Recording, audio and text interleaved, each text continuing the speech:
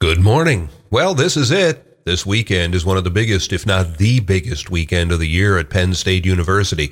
This weekend, students, volunteers, and Four Diamonds families all come together in Penn State's Bryce Jordan Center.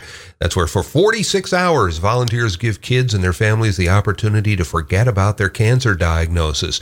More than 700 students are recognized this year as dancers for Thon Weekend, a feat that entails standing on their feet for the entire weekend. The 46-hour dance marathon officially starts when the executive committee invites all 700-plus dancers to stand up together as the first song of Thon plays. That'll take place at 6 p.m. on Friday. Stage acts constantly keep the entire Bryce Jordan Center energized and excited. The acts include bands, dance groups, and other special performances. There'll be a kids' talent show and a kids' fashion show, a pep rally with Penn State athletes, and much more. At 4 p.m. on Sunday, the executive committee will reveal the fundraising total for the year. Renovations at the Mifflin County Library aimed at making it a more valuable resource for the local community start before the end of this month. On February 25th, renovation begins on much of the library on North Wayne Street in Lewistown, which was built back in the mid-'70s. That makes the building now about 50 years old. Phase 1 of the renovation project, coming in at a price of about $1.5 million, is set to kick off February 25th. It includes a new entrance for the children's library on the lower level and a new office for the children's librarian. There will also be improvements to the HVAC system and a new public restroom.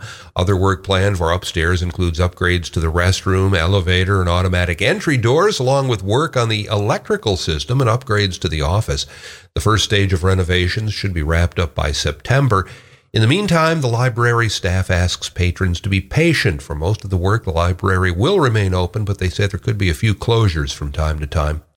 If you're looking for a break from the winter weather, but don't want to drive too far, well, this might catch your attention. Allegiant announced earlier this week that they'll begin offering nonstop service to Jacksonville, Florida from Harrisburg International Airport in June.